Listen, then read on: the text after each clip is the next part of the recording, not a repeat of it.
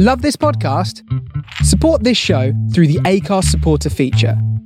It's up to you how much you give, and there's no regular commitment. Just hit the link in the show description to support now.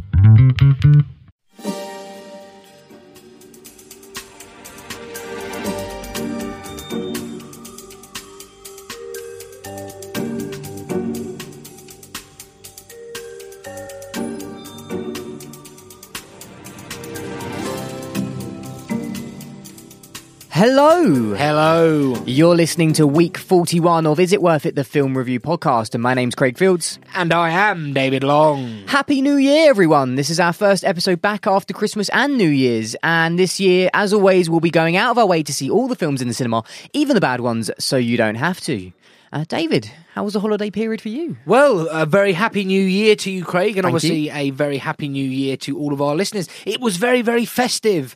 I enjoyed it. I ate a lot of food. I am now back on my diet. New year, new me, all that hogwash. So what kind of diet you're on this time? So I'm going to describe it as a keto diet, the old sort of Atkins diet. So I'm trying to cut out carbs, eat lots of meat, lots of fresh fish, vegetables. Just trying to cut out things like donuts, McDonald's, pasties. Oh, yeah. We've both got Monzo. Yes. And you can click on your transactions and it tells you how much you've spent. I spent, I think, £600 in McDonald's last year. Just in last year, not overall since having Monzo. Oh, maybe it's since having Monzo, yeah. Yeah, so that's a lot of money still, isn't it? Yeah, it is. And people will go, £600 in McDonald's, that's outrageous. But what the Monzo app does brilliantly, I don't know why I'm plugging it, but I am, is it tells you exactly what you've spent and it tallies it up. And when a £10 in McDonald's here, a £1.99 burger there, and I was fond of those, and it does all add up. It really does. No, I love Monzo as well. It is brilliant. Maybe they can sponsor us as well. Like Maybe they can, along with Amazon and various other people. Yeah. As you know as well, on Christmas Day, I celebrated 2 years sobriety.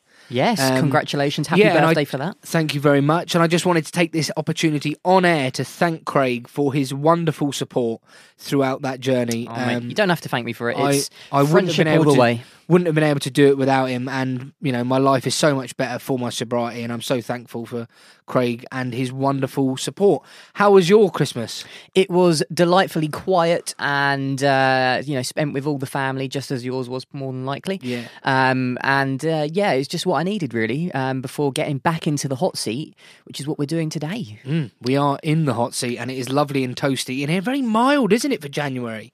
It is. A very mild winter. Snow is going to come at some point. We know it will. Oh, it will. And the country will, as always, grind to a halt as we are completely incapable of dealing with the white powder. Yeah. Should we crack on with the show, then? Let us do that, and we'll begin it in our usual way with the box office rundown.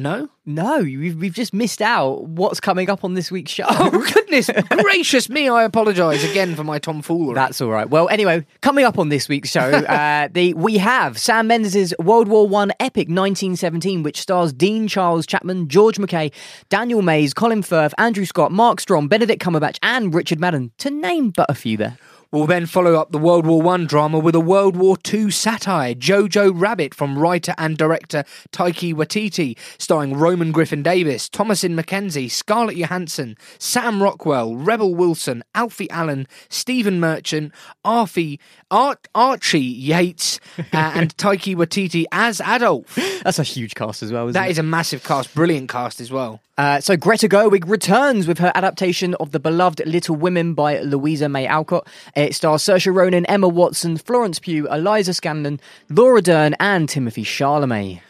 Guy Ritchie returns with The Gentleman, starring Matthew McConaughey, Charlie Hunnam, Michelle Dockery, Hugh Grant, Henry Golding, Colin Farrell and Jeremy Strong. Dwayne Johnson, Jack Black, Kevin Hart and Karen Gillan return for Jumanji: The Next Level. Then it's time for our review of Cats, directed by Tom Cooper, with, believe it or not, Jennifer Hudson, Judi Dench, Taylor Swift, Jason Derulo, James Corden, Rebel Wilson and Idris Elba, and not a single one of them could save this film from being an absolute disaster. Let's wait for the main review. I couldn't resist, I do apologise. I'm sure you said Tom Cooper as well. Did I? Yeah. Tom Hooper! I apologise, Mr. Hooper. It's all right.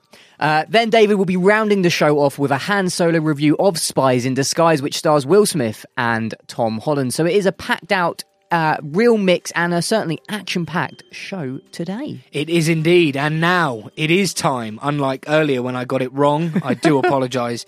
We're in the new year. We're still a bit rusty back in the studio, but it is now, alas, time for the box office rundown.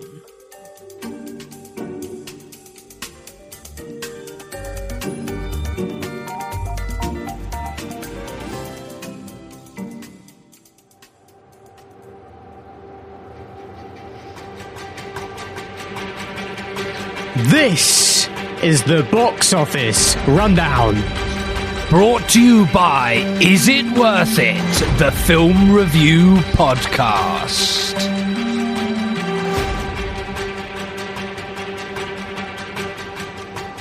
Yes, that's right. It's the weekend box office for the 27th to the 29th of December 2019. So we're going to kick off with number 10, and that's Playing with Fire. That grossed at the weekend £517,000 with a total gross of over £2 million. We haven't seen this movie, unless you've seen it. I don't recall. I have not. No, I know it stars John Cena. It's kind of a hark back almost to the Arnold Schwarzenegger days where he did Kindergarten Cop. Yes, very much so. Those sort of things where men who are sort of action heroes, really, that then somehow have to look after children. It's sort of that old school kind of movie where men apparently can't look after children, but then they get a chance to. I haven't seen the film, so it might work. It might not. Yeah, neither me and Craig have seen this, unfortunately. It was in really busy time over the Christmas period. If you have seen Playing with Fire? I can't talk today. If you have seen Playing with Fire, please do drop us an email or a tweet. Let us know what you thought of it, and we will happily read it out on the show if I can actually talk. In at number 9, we have Cats, and have a listen to these numbers.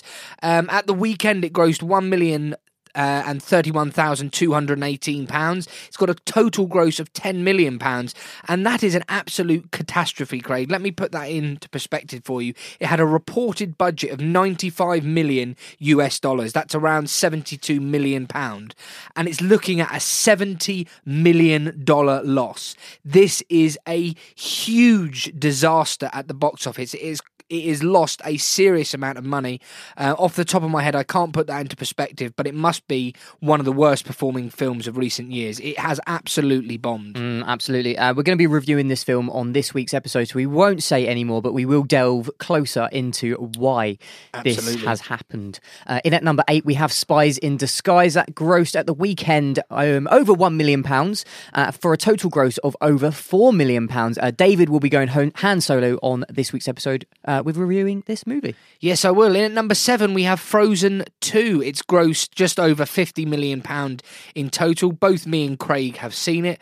We reviewed it on week 40 of Is It Worth It? The Film Review Podcast. And yeah, I really enjoyed it. I thought the script, the storyline was better than the first one, but the music wasn't as good as the first one. But overall, Frozen 2 was a very pleasing sequel to a very successful, if not slightly overrated, original. Yeah, no, I agree with you on that. So moving on, number 6, Andre Rieu. His 70 Years Young concert, which was only in the cinema for one day, so it grossed over £1 million.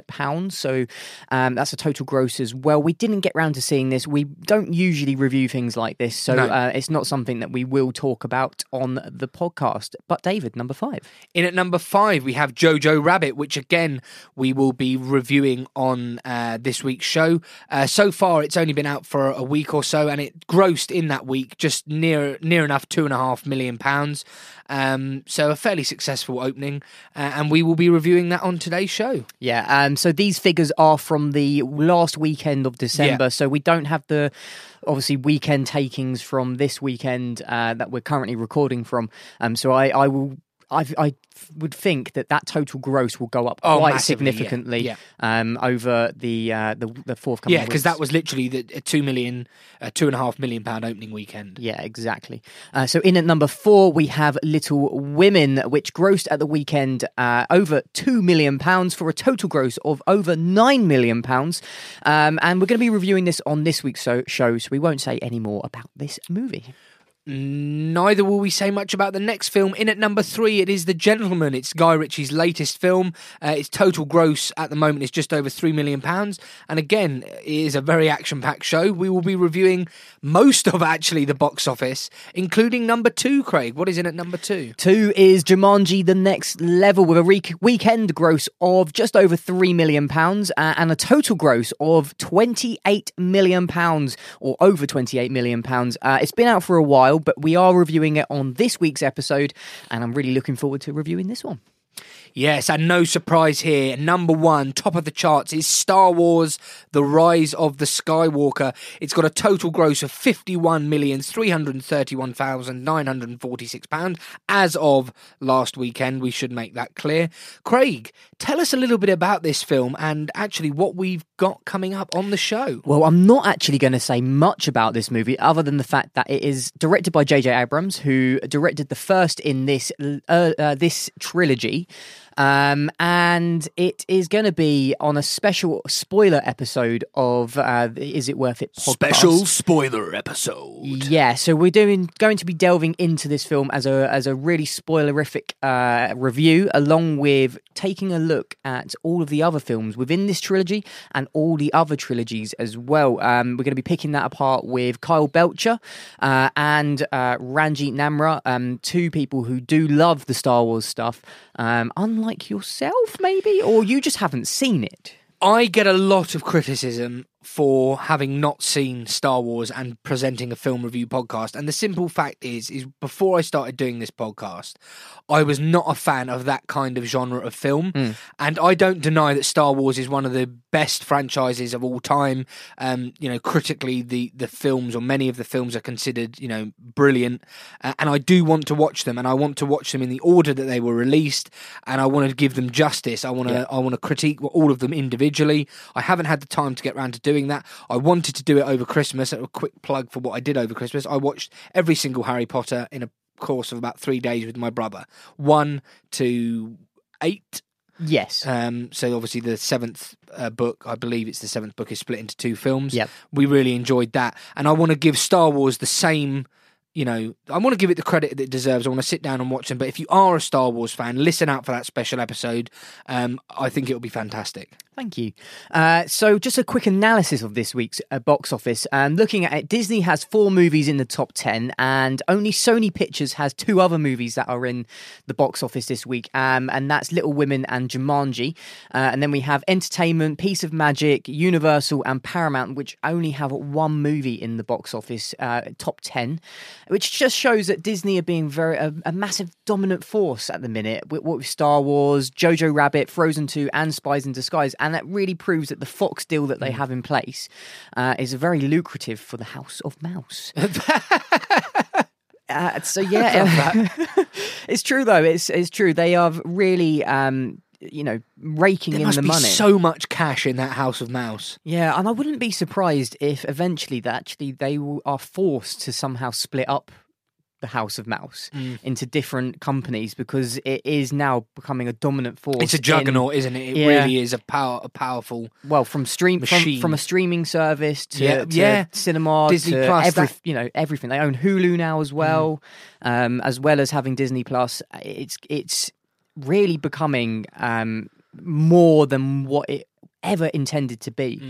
And whether it's a good thing or not remains to be seen. I do believe having too many things under one roof kind of spoils things sometimes. Especially, too many cooks spoil the broth? Yeah, Marvel under their roof as well. If they've got too many people who are at the very top who will start to dictate things, it might start to filter down into the movies that we see. And I don't tend to like it when it goes like that, but that remains to be seen. Anyway, David, kick us off with number 10. Do your usual box office round off. Number 10, Playing with Fire. 9, Cats. 8, Spies in Disguise. 7, Frozen 2. 6, Andre Ray.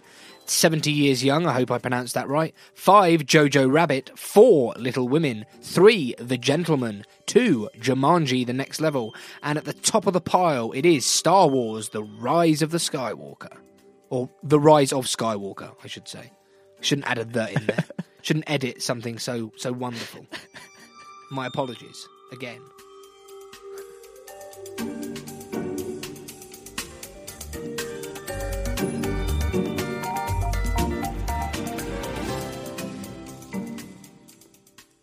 It's now time for our first review on week 41, and it's 1917, and it's set during World War One. And there's 2 British soldiers, Lance Corporal Schofield and Lance Corporal Blake, and they receive seemingly impossible orders. And in a race against time, they must cross over into enemy territory to deliver a message that could potentially save 1,600 of their fellow comrades, including Blake's own brother.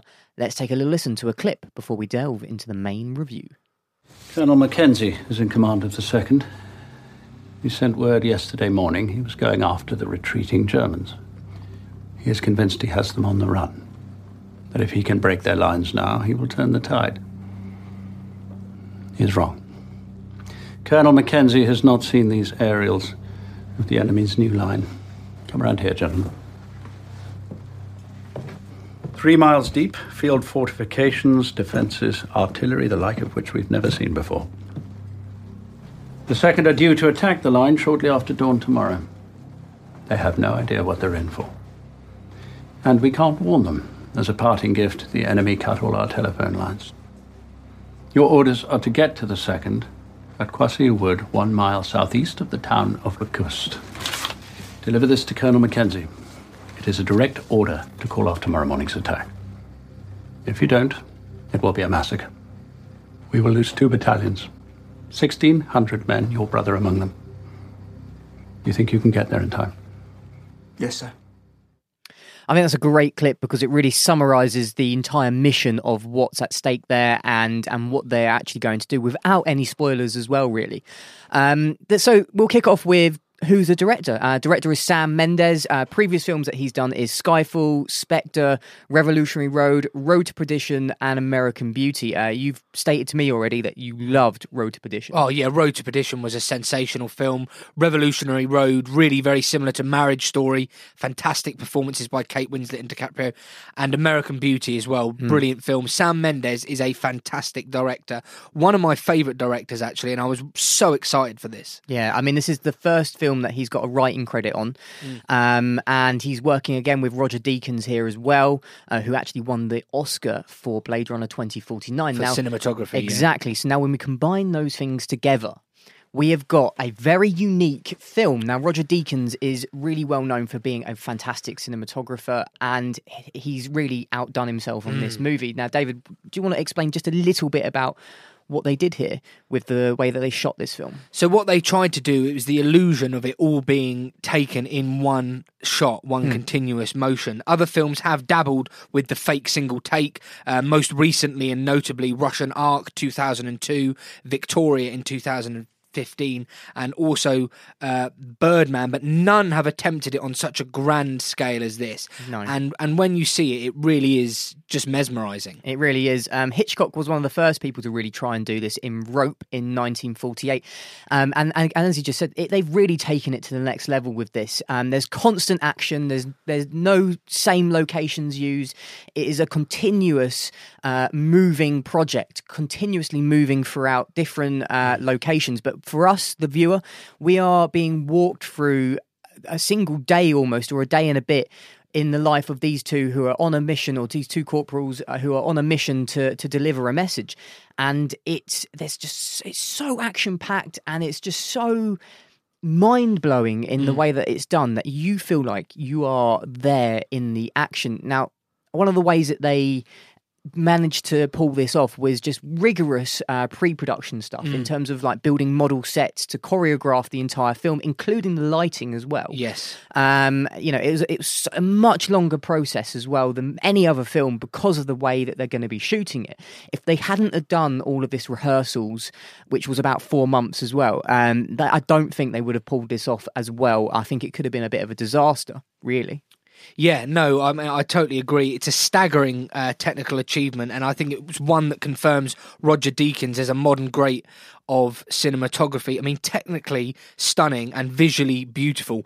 And one of my favourite scenes is where you've got one of our protagonists running through this derelict and destroyed French village, and it's lit by flares. Yeah. And the way the shadows are cast across the set, the incredible score by Thomas Newman is just fantastic, and it's so beautiful. You think, how on earth did they achieve that? And the way they achieved that was actually by building a replica model of that set. Yep. And using small lights and shining it on the model to see where the shadows would be cast. So everything from the shadows in this film is planned in pre-production. Like you said, months and months of rehearsals and pre-production, and it does pay off.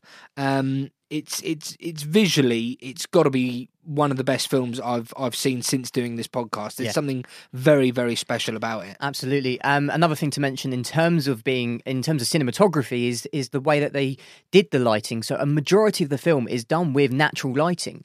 They had to wait for the clouds to go over so that they could get no shadows in terms of harsh lighting. So it was nice and soft lighting. But that meant having to wait for the clouds to come over, which extended the time that it took to shoot. But they needed that so they can have the consistent lighting throughout the whole project. It would have looked strange if the cuts would have been very much so noticeable with having that happening.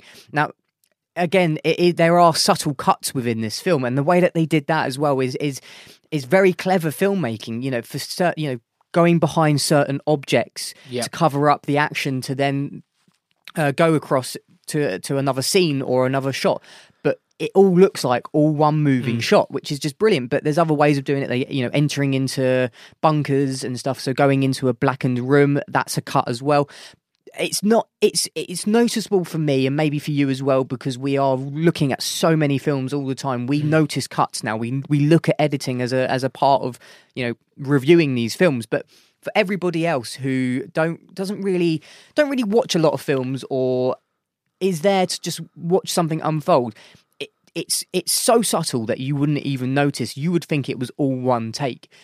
And they pull it off superbly. Yeah, I mean, technically, we've discussed, I think there's no doubt that this is, a fantastically well-made film, and it's going to be involved for many awards come award season, specifically cinematography and editing, you would think. But what about the performances, Craig? What did you make of the performances in this film? Because I've got some fairly strong opinions on that. Okay, well, the two main leads, Dean Charles Chapman, who plays one of the Lance Corporal Blake, I thought that he was very, very good, but I feel like there could have been more from him. Totally agree. His previous films that we've seen recently, The King and Blinded by the Light, now they are more supporting roles, and I would say maybe he is more of a supporting role within this film as well.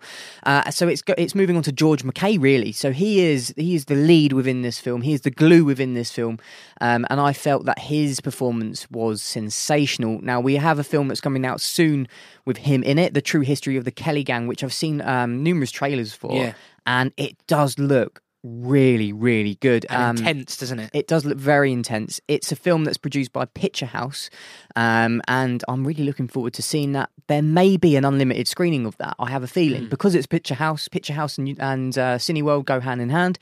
So I have a feeling there might be an unlimited screening for that, which would be good. Yeah, I mean, for me, I think you're totally right. I think Dean Charles Chapman, I thought he was solid, but there was something not wooden, but his acting, certainly against George McKay's, just wasn't quite as good. But still, a very good performance. But George McKay's performance was brilliant. He really showed the fear, the grit, and the determination that these incredible men who fought for, Queen and Country, showed, and also the sense of loss during the war. There's amazing, visuals of, unfortunately dead horses, dead humans, rats, and we just see the loss and the horror of war, but also the hope of war as well, the hope that they will be able to get to these 1,600 troops, stop this ambush that's been set up by the Germans, and obviously save Blake's brother, who's also in the 2nd Battalion. I do have a couple of criticisms for the film. I think we both researched and found out that Sam Mendes was involved in the writing of this film. And I did feel that at times the script was not weak. It's not a bad script, don't get me wrong. But I just felt that the script wasn't quite up to the quality of the cinematography and some of the acting in the film.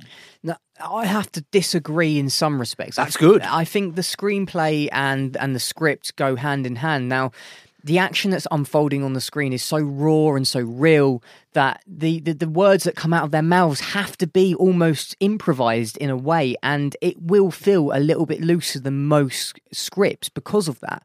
And it's a very, very layered script, I think, because it's more about the looks that they are giving, the things that they are going through, the action that's unfolding, and that helps tell the story. And it's everything is constantly moving at a significant pace. There are things that slow it down a little bit, and that really does bring you back to ground, really, with those things. And I do think Sam Mendes has done an excellent job with developing this movie from everything from directing to the script as well, and writing it.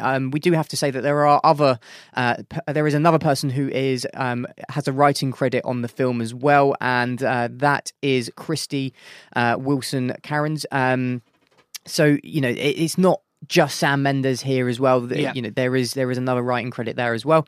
But the other performances, I just wanted to just touch upon those as well. We do have a large cast in this film, as I said in the introduction, with Daniel Mays, Colin Firth, Andrew Scott, Mark Strong, Benedict Cumberbatch, Richard Madden. These are all high-profile stars. They don't have much to do in this film. They are moving the plot along. Colin Firth is the one that's giving them the message. Andrew Scott is another higher up general, I think, within the movie, who then gives them something else to do within the film, and they all move the movie along. But they all give exceptional performances, I think. Especially, I think Mark Strong does a really excellent job at giving an emotional performance, but without saying much. It's actually really, really good.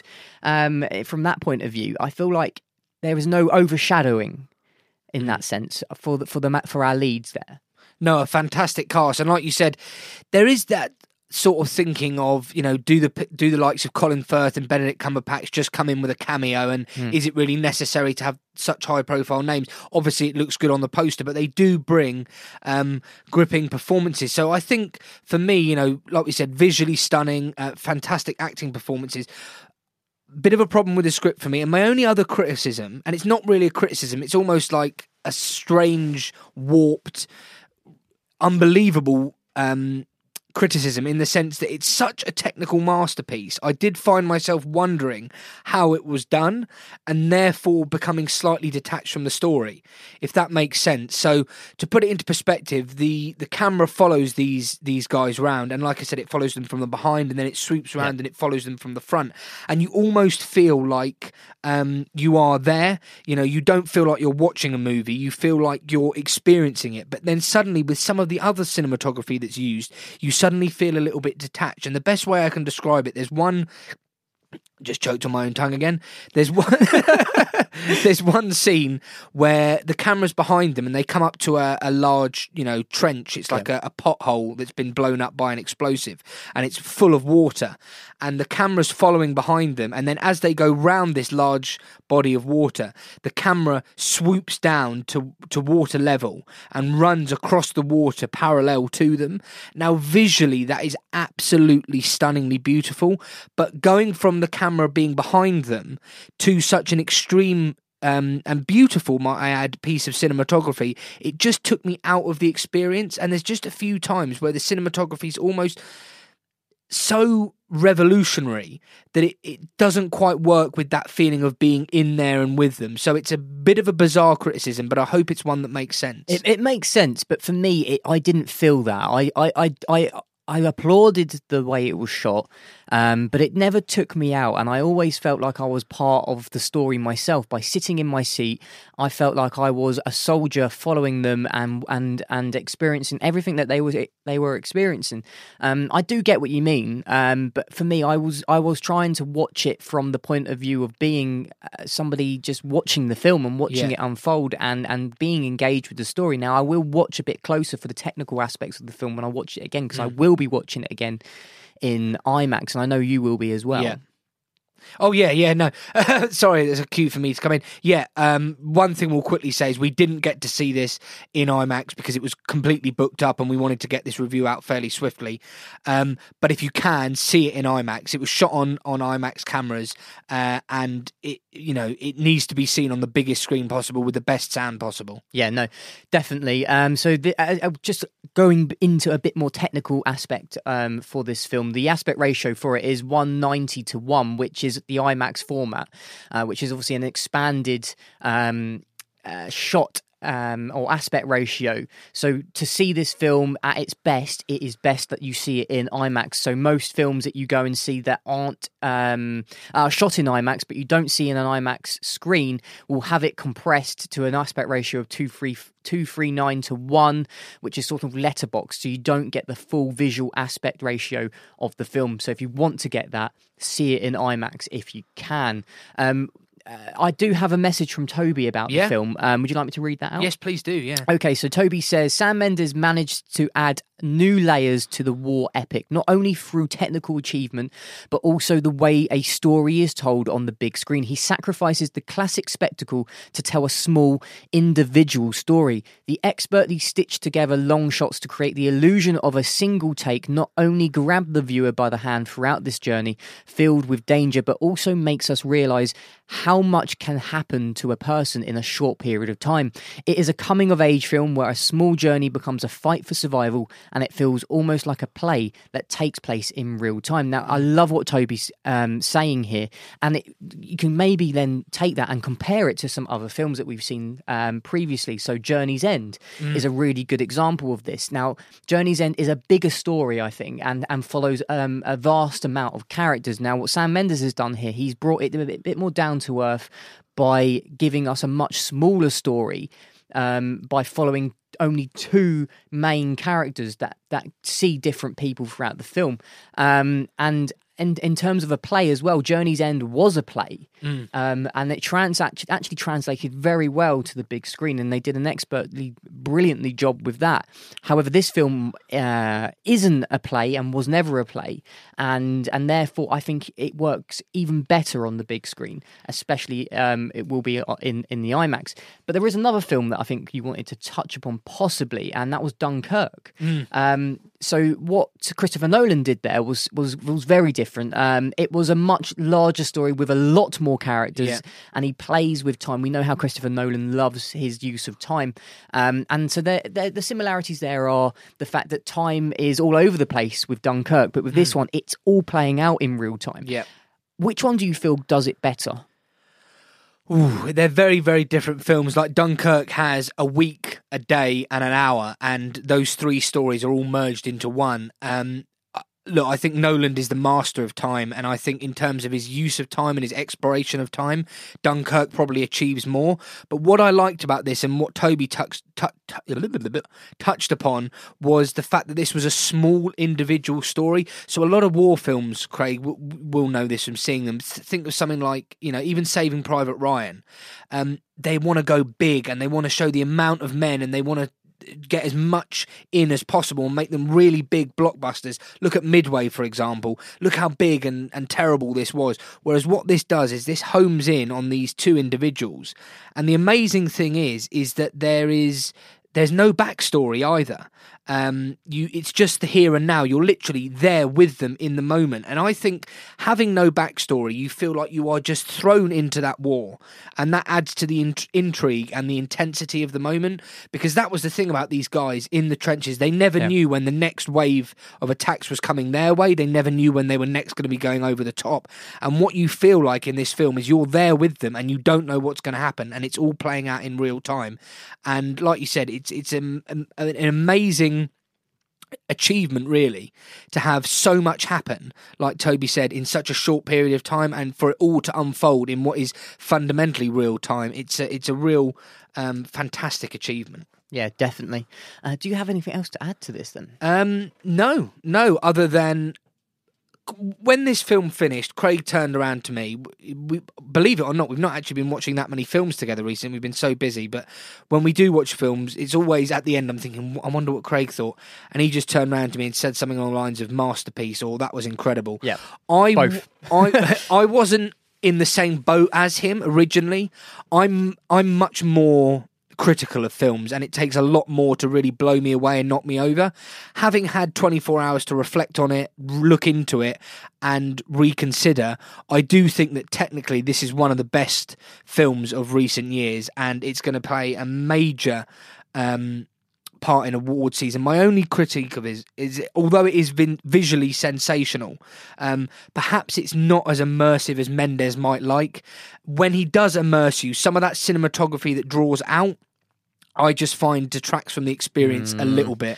I have to disagree. I think it's a very, very immersive, and I think Sam Mendes is probably very, very proud of how immersive he's made it. I mean, there are going to be some certain people that will critique it in that sense and might feel like it's taken you out of it, such as yourself. But I stand by that. This is a masterpiece. This is a very, very rewarding film to see because it will.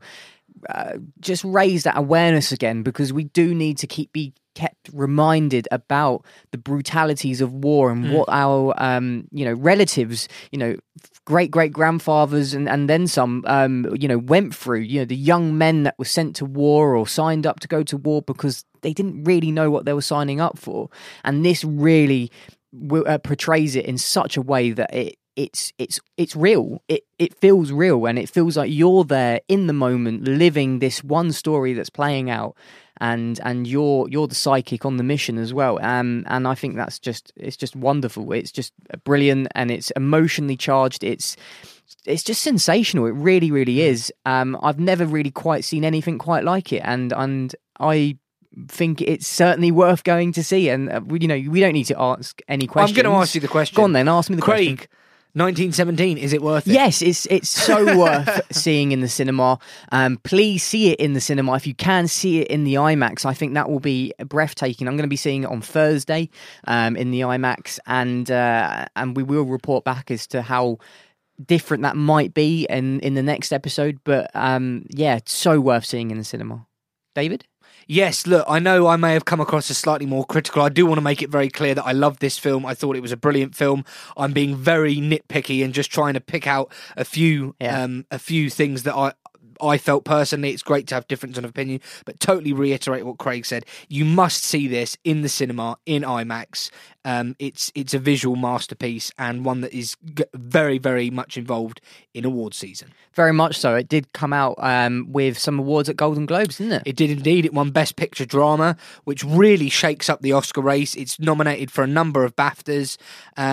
Oscar nominations are out on Monday, the 13th of January, so keep an eye out for those. But this is going to be heavily involved come award season, and rightly so. It's a technical, astounding piece of technical cinema. Indeed it is. So that was our review of 1917, and we're now going to go straight into our review of Jojo Rabbit. So, what's this film about? Well, Jojo is a lonely German boy who discovers that his single mother is hiding a Jewish girl in their attic. Now, aided only by his imaginary friend, who happens to be Adolf Hitler, Jojo must confront his blind nationalism as World War II continues to rage on. Let's take a little listen to a clip. Frau Betzler, you're looking fetching as usual. Oh! Okay, wow. It's because of you my son can't walk properly and has a messed up face. Stole the hand grenade. Just took it. Yeah. So you are going to look after him while I'm at work? Make sure he has a job and feels included. Got it? Got it. Yeah, really got it. Good. Guys, this is Johannes Betzler. The kid I told you about. Remember, he stole a hand grenade and blew himself up, and as a result I got demoted for negligence. Now I get to work in this office with all these wonderful kids. So, Jojo, I'm sure we can figure out something for you to do. Oh. Ideas? Yeah. Guys? Yeah. Okay, well, we need somebody to walk the clones. Also, I think maybe he could hand out this new propaganda and deliver these conscriptions. I don't suppose I could be conscripted. Could I? So I think that's a great clip from the film that shows some of the humour that runs throughout this film. And where am I going to start with my review? Well, I'm going to start with my favourite place with its Rotten Tomato scores. It gets an 80% from the critics and a 95% score from the audience. And I'd just like to quickly say that 1917, for those of you who are wondering, had a 90% audience score and a 90% critical score. But on to Jojo Rabbit. You look at that critical score, 80%... rating, you'd think, yeah, the critics really like this, but it's not without its strong critics. 2 out of 5 from the London Evening Standard, 2 out of 5 from the Financial Times, and 1 out of 5 from The Guardian, which proves that it's a real Marmite movie, but it is a movie that I absolutely loved. It's a highly stylised satire, and one that can easily be criticised as, say, being smug and unsophisticated, but for me, it's not. I think nail meet head. First thing I'll say is I really, really enjoyed this film. I mean, what do the Financial Times know about movies? Let's be honest. Yeah. Stick to the finances. Stick to the economy. Sort that out before you start criticising this film. Well, should we delve into some of the facts then? So we've got Taika Waititi as the director of this film, now previously known for directing Boy, What We Do in the Shadows, Hunt for the Wilder People, Thor Ragnarok. He's known for directing Chapter 8 of The Mandalorian, Thor Love and Thunder in 2021, and obviously Thor Ragnarok as well, if I did not say that before. And I think he's a really up-and-coming, very talented director. And I say up-and-coming, actually, he's already very established, let's be honest. But I think he's been really thrusted to the forefront since maybe Thor Ragnarok or Hunt for the Wilder People. I think all exceptional films that we just listed there, and The Mandalorian as well. If you haven't seen The Mandalorian, you probably haven't, because Disney Plus isn't coming out until March. But that is available on there. And I think Chapter 8 is supposed to be really, really good as well. Yeah, as you said, this is a really a massive satire to do with World War II. And what do we mean by satire? Well, it's pointing fun at things that happened during World War II, but done so in a very emotional way, actually. And it still hits home as to the raw elements of war, but it does still have some very light comic relief moments within the film, and necessarily done as well. And I think the only way you can do a film like this is to do a satire, because you have to look at the comedic moments or things that are just completely ridiculous. Now, the Nazis did have a lot of very stupid things that they did, that like policies in terms of like having to hail the Führer every time you see someone, like hail Hitler. And they proved that in one specific scene that features Stephen Merchant, who is a part of the Gestapo. And they enter Jojo's house, and there's about 6 or 7 different Gestapo guys. And as they're going through the door, they all hail Hitler to Jojo. And Heil Hitler, Heil Hitler, Heil Hitler, Heil Hitler. And they just go, it is great. On and on and on. And it is hilarious, because it happens about 3 or 4 times. And in one scene, there was about 36 Heil Hitlers. And it was funny, but it also just sort of showed the ridiculous nature of how the Nazis actually really, really did proceed with things during World War II. Another sort of point that I'd like to just sort of throw out there is to do with the cinematography, I think. And Taika Waititi was very keen to show that this isn't your typical war film, in the sense that it has a very colourful palette. Oh wow! Yeah, well, you saw it, didn't you? Yeah, so you know what I'm talking about. It's very the town that they're all in is very vivid in colour and very fashionable. Which most war films are very muted in colour and very dark and gritty. But this really showed the true nature of what it was like, in some respects, to be living in the place in Germany at the time. And I think it's doing something very different here in terms of showing us what it was like to be in that era in Germany. And I have to applaud Taika Waititi on doing that move there. Yeah, and I mean, in terms of performances, obviously it's got a stellar cast with the likes of, Sam Rockwell, Rebel Wilson, Stephen Merchant, Scarlett Johansson, Thomasin McKenzie. But I just want to firstly touch upon Roman Griffin Davis, who actually picked up a Golden Globe nomination for his performance as Jojo, and rightly so. I thought he was absolutely sensational. I mean, fundamentally, this is a coming-of-age story, but there is heart to be found amongst this clowning satire. And it's also, a moving story, and Roman Griffiths-Davies brings a comedic element, but he also brings a really emotional performance, a very innocent and powerful performance. I'd also like to give a shout out to Archie Yates, who plays Yorkie. He is a real scene stealer. Whenever he is on the camera, he just brings this fantastic comedy relief, and you just instantly get to know and love his characters.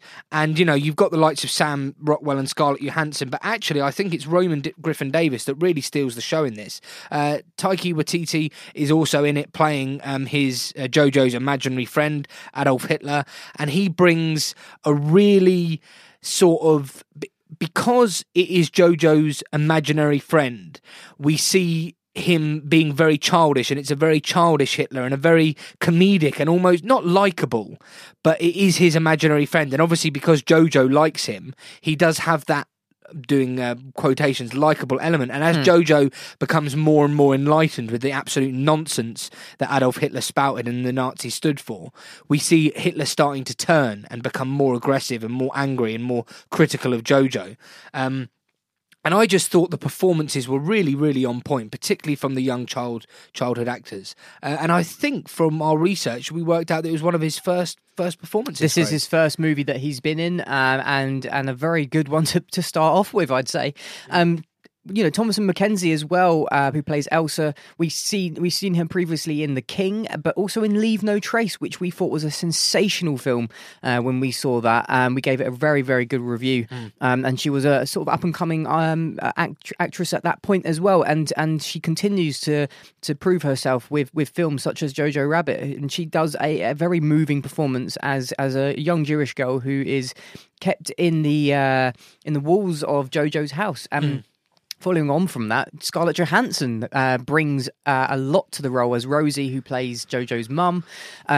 She's actually probably one of the standout performances in the entire film. I do feel like she really brings a lot more than most of the actors do in this film. Without Scarlett Johansson, I think this film wouldn't be quite as hard hitting. Yeah, she's I won't give anything else away because it would be spoilers, but it is sensational. We've also got Alfie Allen in there, who is Lily Allen's brother. He's done a lot of films and stands on his own without having to say Lily Allen's brother. But we just thought we'd mention that. But he was great in Game of Thrones, and he was also in. He was also in the first John Wick film as well, which he did actually have a really important role in that, and was absolutely brilliant as well. Stephen Merchant, brilliant comedy relief in there as well.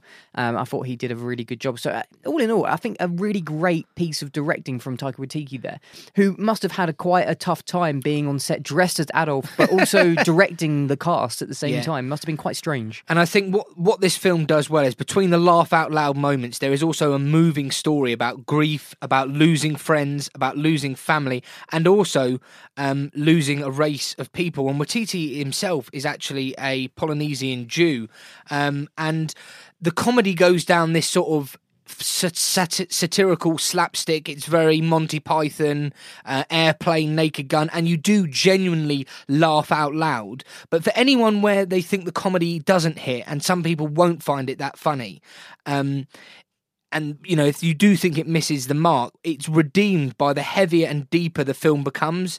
It becomes easier to forgive the comedic flaws and tonal unbalance as the film becomes more deep. And there's some deeply moving moments. And like Craig said, there's one absolute gut puncher that we won't say. But I think the director here has managed. This could have been a catastrophe. And, Nazi Germany, Hitler.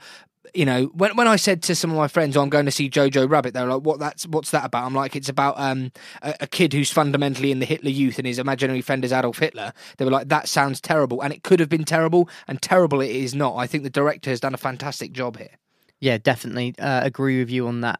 Just going back to the fact that Witecki is in fact Jewish. Now, he was asked why he wanted to play the role of Adolf Hitler, and his simple answer was that what a better way to say F you to the guy, and he's not wrong, really. And there is a very hilarious scene near to the end that Jojo and Adolf have, which I just found hilarious when that happened. We won't say too much about what it was, but it was very funny and follows up very suit to what Witecki has just said there.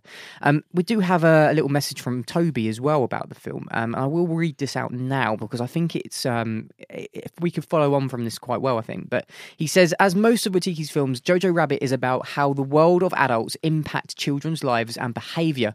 Unlike other films in this overexploited genre, Jojo Rabbit takes us on a journey during a period of extreme fanaticism and racism seen through the lenses of a child instead of a mature person. A child who supports the wrong party. On one side of the story, we have a Nazi characters who are dominantly male and represent the juvenile, boyish obsession to be part of a club. Even the adult characters are being depicted as big children with very immature behaviour. Now, on the other side of the story, we have Jojo's mother and Elsa, the characters who live in the real world, one of the consequences. They represent female maturity overwhelmed by infantile male warfare. Therefore, the storytelling techniques tend to often switch from very over-the-top satirical humour to very impactful, heartbreaking, emotional realism. Probably the most controversial factor of the film is Witecki playing Jojo's imaginary version of Hitler, a character which is rather more of a personification of Jojo's ideals and principles developed during his blind conversion into a fanatic. Now, and he also goes on to talk about the colour palette, which we've already talked about, and the production design and costume design stand out amongst most of the films seen in recent years. Now, Toby, I think that's fantastic what you've written there. It really is, because it hits the nail on the head of everything we've just been talking about. And presented to us in a really great way. Definitely the impact of adults on children's lives, especially during this era, is highly significant. And I think Witecki's really done a fantastic job of displaying what it might have been like, or what it was like for young children to be presented with facts from a leader that are obviously not facts, and drawing people into this war and what it could be like for life afterwards. And it's really quite hard hitting, really, in that respect, because they are following a leader blindly into war, essentially. They're just being sold a complete lie. And you see Stephen Merchant in his Gestapo come in and, rummage through people's personal belongings and all the Heil Hitlers. And visually, like you said, the production design is brilliant. You see this almost idealistic Germany that could be, but it's basically just a turd covered in glitter. There's nothing good about what is being pumped out. And what I love about this film is it's fundamentally a coming-of-age film, and we see the transformation and coming of age of an innocent child. He claims to love killing, and he wants to go to war, but he can't even tie his own shoelaces. Do you know what I mean, Craig? There's just that vulnerability, and it's beautifully exposed. And as he has this Jojo has this relationship with Elsa, and he starts to write this book about what are Jewish people like, and he comes up with all these strange theories that they hang upside down like bats and they have horns, and it's over the top and ridiculous, and it's the kind of nonsense that the Nazis would pump out. Anything that was bad said against the Jews was a tick in the box from Adolf and his Nazi thugs.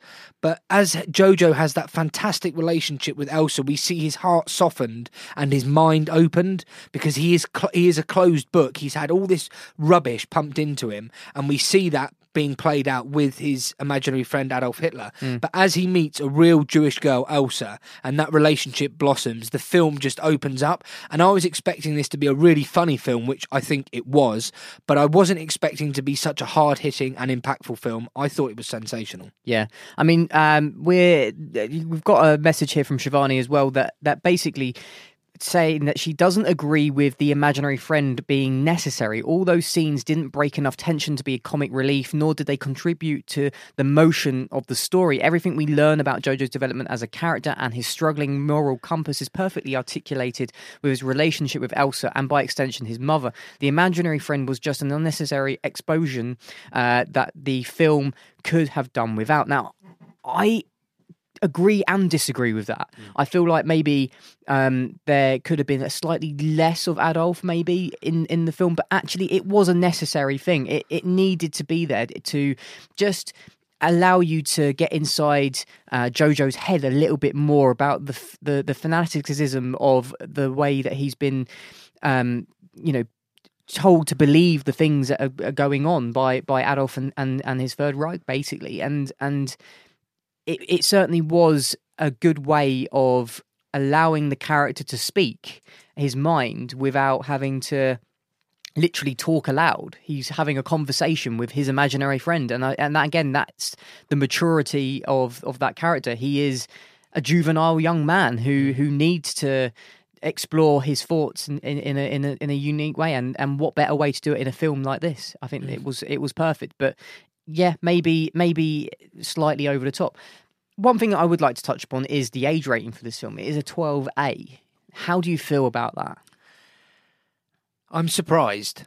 I would have had it more as a 15, but I think what they're trying to do is what this will do is this will educate children how ridiculous the Nazis are. That's what it will do. So for younger audiences, is it suitable for someone who's 11 years old with adult supervision? Perhaps. I don't know. It's a decision that has to be made by the individual parent. I would prefer, you know what I'm like, I'm quite conservative. I would much rather see this as a 15 rating, but the reason it's a 12A is I think they're trying to educate, when we were at school, Nazi Germany was on the curriculum. I'm sure it's still on the curriculum, and rightly so, because people need to learn about how horrific it was and the 6 million Jews that lost their lives and countless others as well that were wiped out by Hitler. And what this film does is it tries to educate you in a more accessible way. So in many ways, yes, I think fair enough if it's a 12A, but do err on the side of caution if you're going to take a 10 or 11-year-old to see this, because there are some themes and some scenes that are certainly unsettling. Yeah, no, I completely agree with that. I just wanted to touch upon one last thing before we round up this review, and that's Archie Yates, who plays Yorkie. I thought he was sensational, and I would have loved to have seen more of him in the film, because I felt like he was such a wise old man in a young man's body. He was you. And he... a wise old man in a young man's body. Probably not me, but he was definitely... He reminded me a lot of you. Did he really? Yeah. Okay, well, either way, he was sensational, and I feel like he will be a very interesting actor to follow in a career of filmmaking, definitely. And I said earlier, I paid homage to Archie Yates earlier, and I said he was a scene stealer, and I think that's maybe why he wasn't in it as much, because he was such a dominant character and acted so well when he came on the screen. But all three of those younger actors, Roman Griffin Davis, Archie Yates and Thomasin McKenzie, who's actually 20, but that is still relatively young. They all give, and she's playing someone much younger, fantastic performances. But yeah, Archie Yates, big shout out to you, my friend. Brilliant performance. So do you have anything else you'd like to add to this review? No, I think we can ask each other the questions. That's what we're here for, to let the listener know if it's worth it or not. So Craig, Jojo Rabbit, is it worth it? Yes, this is definitely worth seeing in the cinema.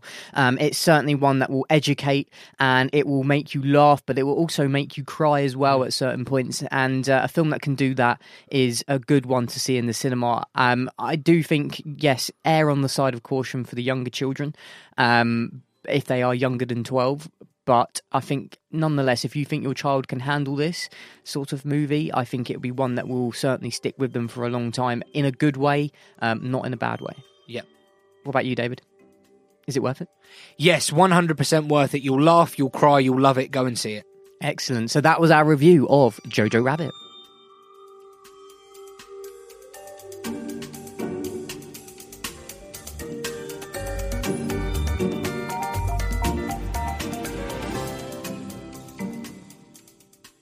It's now time for our third review on week 41, and it's Little Women. Now, what's this film about? Well, in the years after the Civil War, Jo March lives in New York and makes her living as a writer, while her sister Amy studies painting in Paris. Amy has a chance encounter with Theodore, a childhood crush who proposed to Jo but was ultimately rejected. Their oldest sibling, Meg, is married to a schoolteacher, while shy sister Beth develops a devastating illness that brings the family back together. Let's take a listen to a clip. Tell the servants I want this painting purchased for me immediately. Meg, my hand, look. Jo. What richness. It hurts so much. Oh, Theodore Lawrence, you ought to be the happiest boy in the world. Oh, well, a fellow can't live on books alone. I could. What did you do? Nothing. I did nothing. I did a drawing and then Mr. Davis hit me. Christopher Columbus, look at that. It's my grandfather. Are you scared of him? No, I'm not scared of anyone. He looks stern, but my grandfather was much more handsome. Jo, we do not compare grandfathers. You think he's more handsome, eh? Oh, no, actually, you are very handsome. I knew your mother's father. You've got his spirit. Oh, well, thank you, sir. It's terrible. You are not to attend that school anymore. Good, that man has always been an idiot. Jo will teach you. Me? I already teach Beth. You're a good teacher. Yes, women being taught at home is much more proper, I believe. Only because the schools for women are so poor. And he's quite right. I wish all the girls would leave his horrible school and that he would die. Amy, you did wrong, and there will be consequences. I didn't even do anything. I just did a drawing. Oh, thank you so much for taking care of our Amy. Yes, of course. My girls have a way of getting into mischief. Well, so do I. Well, then you'll run over and we'll take care of you. Please, and come over whenever you'd like. Invite your sister Beth as well. Yes, Beth would adore the piano. Is she the quiet one? Yes, that's our Beth. Tell the little girl to use our piano. And Jo, borrow whatever book you'd like. Can I come look at the paintings? Yes. There's also a lovely greenhouse. We must go. Girls. Mr. Lawrence, I'm going to take this. I'm going to take this one, if that's okay. Bring it back soon. I promise. Well, actually, I don't know. I'll probably Thank you. Thank you again.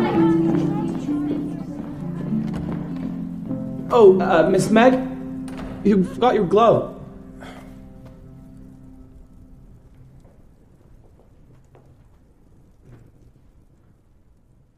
Well, back to work. I really personally love that clip, David. During listening to that clip, too long. Kept saying it was too long, but I think it perfectly summarises the wonderful direction that Greta Gerwig has given us here in showing the chaotic nature of the family and how sort of in sync Saoirse Ronan, Emma Watson, Florence Pugh are all working together here, along with Laura Dern in that scene and Timothée Chalamet. It's chaotic in nature, but it's also very loving and very funny, but also very passionate. They're a very passionate family, and I think Greta Gerwig's done a sensational job at collaborating with these artists in that sense. Greta Gerwig is responsible for directing and writing the script for this film as well. She actually wrote a draft script for this movie before releasing Lady Bird and directing Lady Bird, Lady Bird being her directorial debut. Little Women being her first directorial debut, working with Sony or a big... what do you call it? Distributor? Yes, no? you do. Maybe Craig. you call it something like that. A studio. There we go. A big studio.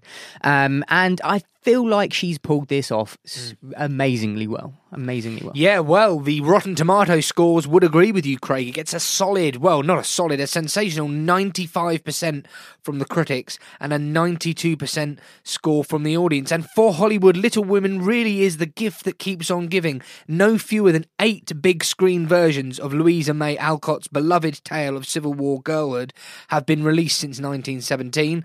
I've not seen any of them, but I know people who've seen multiple other versions were saying, oh, is this really needed? You know, it's the same story told over again. But what Greta Gerwig does is she takes a new and risky approach in her adaptation, most notably splitting the sisters' girlhood and young adulthood into 2 interwoven timelines.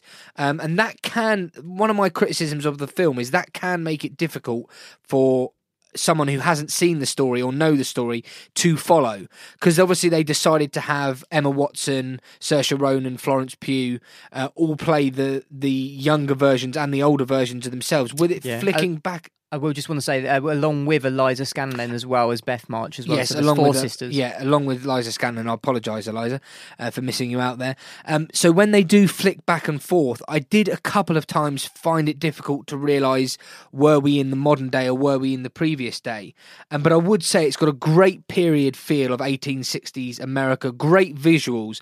And what it does have, Craig, is it has a very good script that keeps the audience engaged. And that is really important. And like I said, for the newcomer, the flashbacks were difficult, but once you got into the film, it became easier to follow. Yeah, definitely. And I think it was definitely helped with the performance from Florence Pugh, who is sensationally able to portray a younger version of her character and then portray a much older, more intelligent, more coming of age version of Amy March. And it's a very different version of Amy March that I've read up about. So Amy in the books is portrayed more as an antagonist, and she is still an antagonist within this movie in some respects, but you get to see a bit more background to her character. It's explored in a lot more detail, and I think Florence Pugh actually steals the show from Saoirse Ronan in some respects. I feel like she's done a sensational job, and she's done amazingly well in 2019 with Fighting With My Family at the beginning of the year, followed by Midsummer, and now Little Women as well, and she's done really, really well. Yeah, I've got exactly the same, Craig. I think, you've got Laura Dern, Saoirse Ronan, Meryl Streep, you've got these big, strong, well-known Hollywood actresses, and Florence Pugh comes in with a brilliant performance, and it's made even better by the fact that she literally went straight from the set of Midsummer onto Little Women. So she'd gone from that character to this character, and what she brings more so... Did we mention Emma Watson? Oh yes, we did. Sorry, I just went off on a Harry Potter tangent. Emma Watson was in there. What she does more so than the likes of Emma Watson, Eliza Scanlon, and perhaps even Saoirse Ronan is her younger version of herself is amazing. She brilliantly transforms from this sort of bratty teenager and very unstable and emotionally charged to this really sophisticated and mature young woman at the age of 20.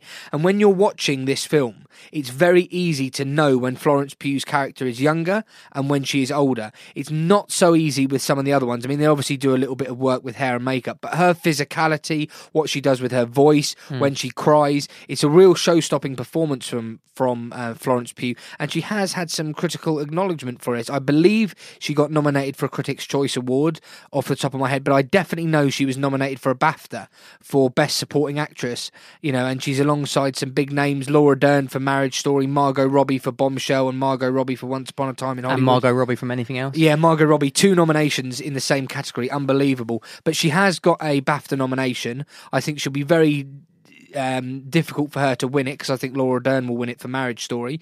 But it's great to see her nominated and her performance acknowledged. Yeah, definitely. I would actually like her to see.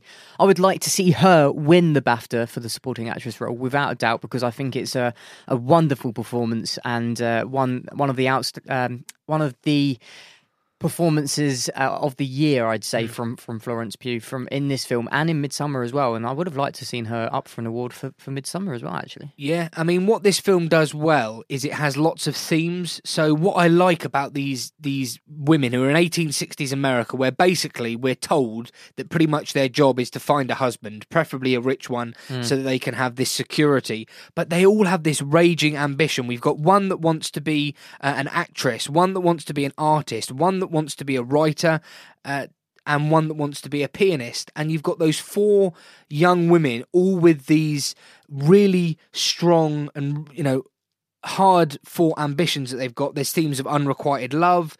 It's a coming of age story. There's sibling rivalry in there. They also touch upon grief. So there's lots of themes in there, and it's got brilliant acting. Did I enjoy it though? Ooh, I don't know. Did you? Not as much as you. Okay. I was somewhat underwhelmed by it all. And this is one of those bizarre things where, from a critical perspective, I can tell you it's well shot, it's well acted, it's got a great script, it's got a very nice score over the top of it. Visually, it's very nice indeed. But for me, it lacked something. I haven't been able to, in my notes, in my reflection on the film, work out what that was. And maybe it's the fact that this is a beloved story, a well-known story, and a story that I didn't know. For people who have coming in and who have seen one of the many other adaptations of it, like we said, there's been 8 big screen adaptations. Maybe it would have been easier for them to relate. But for me, there was just something missing, and I don't think I swallowed my tongue again. I've got to stop doing that. I don't think it's quite as good as that 95% critic score and 92% audience score. I just think it's not a run-of-the-mill Goblin, but it's do you know what I mean? A run-of-the-mill. Yeah. It's not one of those, but it's not quite as good as it might get a Best Picture nomination, but I don't think it's going to be a contender to win. I disagree with you. All we are doing this week is disagreeing. I'm swallowing my tongue and you're disagreeing. Well, I have to this week because this is a film that is very interesting to watch. It has some great period features in there. It's a film I think that's actually very poignant at the moment, and it's continuing on with telling stories that. Yes, it's been told before, but it's being told again in a unique way, and a story that really does encourage women who perhaps have been suppressed in some way for doing the things that they want to do, for having amazing talents and going out and getting the things that they want in life. And I just enjoyed the film so much. It was just wonderful to watch and wonderful to see the actresses portray characters that are younger and then come of age, and it's a great coming of age film. And I think Greta Gerwig is going to be known for doing quite a few coming of age films, I think, and I think she's got the chemistry right. She's got working with Saoirse Ronan again. She's just done an amazing job, and I hope that they continue to work together and make really great movies in the future as well. Well said. Thank you. Should we ask each other the question? Yeah, go on then. Craig, Little Women, is it worth it? Yes, this is definitely worth watching in the cinema. I think it's a great family film to see in the cinema. And I think there's, it's continuing to sell out in the cinema. It's doing extremely well, and I hope it continues to do well. And I hope that they reap all the awards that they are nominated for as they come out. David, Little Women, is it worth it for you? Yes, it is definitely worth seeing in the cinema. For Florence Pugh's performance alone, I think she's sensational in it. It's got a great script. It's very well acted. Visually, it's very, very impressive. A nice coming-of-age story. But it just lacks something. And, I should be able to put my finger on what that is. I probably need to watch it again. I wasn't blown away by it. Like I was blown away by, say, Joker or 1917 or Jojo Rabbit, which really hit me emotionally. This didn't have the same impact on me, but nonetheless, still a very good piece of filmmaking, and one that I would say is worth seeing in the cinema, even if I didn't like it as much as Craig. We also have an email from one of our patron supporters, Laureline, and she says, having never read the book and so don't know how close the book is to the film and how much has been added, I get the feeling that Jo March's writing of the book Little Women is very much an add-on. My positive review of the film is Gossip Girl for 1869. The film is very much Saoirse Ronan's film, and much of the rest of the cast really revolve around their relationship to their sister and are only allowed brief moments away from the spotlight on Jo March. I don't know if this happens in the book itself or whether their plots have been hacked away to make it into the film. The first quarter of the film really jumps around, and it's only the hairstyles of Jo March that allows you to figure out what period of Jo March's life you're in. Probably the only standout actor for me was Charlemagne, who personifies louchness. Plus, how many times does Emma Watson, who plays Meg March, bemoan being poor while they have a housemaid working in the kitchen? Great email there, Laureline. That's really, really great stuff, and we love receiving emails from thank you guys. so much. If you would like to get in touch with the show, you can do so via email. The email address is mymail@isitworthitpodcast.com. That's mymail@isitworthitpodcast.com. There are other ways to communicate with us. David, can you remember what they are? Yes, you can get in touch with us via Twitter. You can contact us on Instagram, Facebook. You could send us a pigeon. Or an owl. An owl, yes, Harry Potter. There's a lot of Harry Potter references today. An owl would be wonderful. But no, listen, we've had a number of emails and comments that we've read out on today's show. You, the listener, are much as part of this show as us, and we want to hear your opinions. We love hearing from you, so thanks very much for everyone who has interacted with the show so far this week. Indeed. So that was our review of Little Women. Stay tuned for the rest of the show after this ad.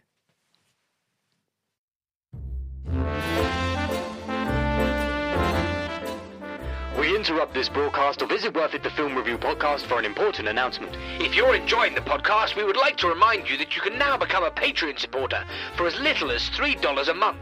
This helps the podcast to continue to grow, as well as offering the potential for bonus content and Is It Worth It merchandise. Your support helps the podcast stay alive.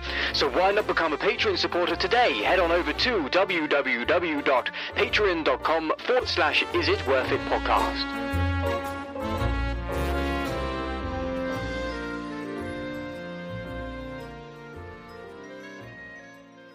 It's now time for our fourth review on week 41 of Is It Worth It, the Film Review podcast, and we will be reviewing The Gentleman, directed by Guy Ritchie. What is this film about? Well, The Gentleman follows American expat Mickey Pearson, played by Matthew McConaughey, who built a highly profitable marijuana empire in London. When word gets out that he's looking to cash out of the business forever, it triggers plots, schemes, bribery and blackmail in an attempt to steal his domain out from under him. Before we dive into our full review, let's have a little listen to a clip. Weed, bush, skunkamola, White Widow super cheese. It's the new gold rush. This is the thin end of a very fat wedge, sir. If it's such a fat wedge, why don't you keep it? See, I've developed a reputation as a man who came up the hard way. You could say that there's blood on these pretty white hands. But in the new business, once legal and under the jurisdiction of the respectable umbrella of ministerial legitimacy, an enterprise like this will need a face with a clean past, which sadly, I do not possess. Retirement doesn't sound so bad. Long walks in the countryside, pruning roses with my better half, raising some cubs. I've earned it. So, following on from that clip, then, we're going to talk about Guy Ritchie for a moment. Now, Guy Ritchie, his previous film was Aladdin, and that was to some good critical appraise, that one. But previous to that, it was King Arthur, Legend of the Sword, and that wasn't so good, and we were on a bit of a tricky path with Guy Ritchie at that point. But he's most notably known for films like Rock and Roller and Snatch, and this is sort of a hark back to that kind of movie. In being a real gritty London kind of, South London gangster movie, same as Lock, Stock and Two Smoking Barrels as well. And this is really like almost like a trilogy, or not really a trilogy, is it? It's probably more as like a quadruple, whatever, if that's even a word, of kind of films. And you know what? I like these kind of films that Guy Ritchie does. I think he does them very, very well. He's directed this movie. He's also written this movie, the script and the story. I went in not really expecting too much, to be honest with you, and came out of this movie pleasantly surprised. Yeah, I mean, it gets a very solid 71% score from the critics. It's quite new out. There's no new audience score. And like Craig was saying, he's really paying homage almost to his previous work in the likes of Snatch. The story unfolds in true Guy Ritchie style, and I think the first thing to say about the film is the great performances. Matthew McConaughey, Charlie Hunnam, I thought it was brilliant.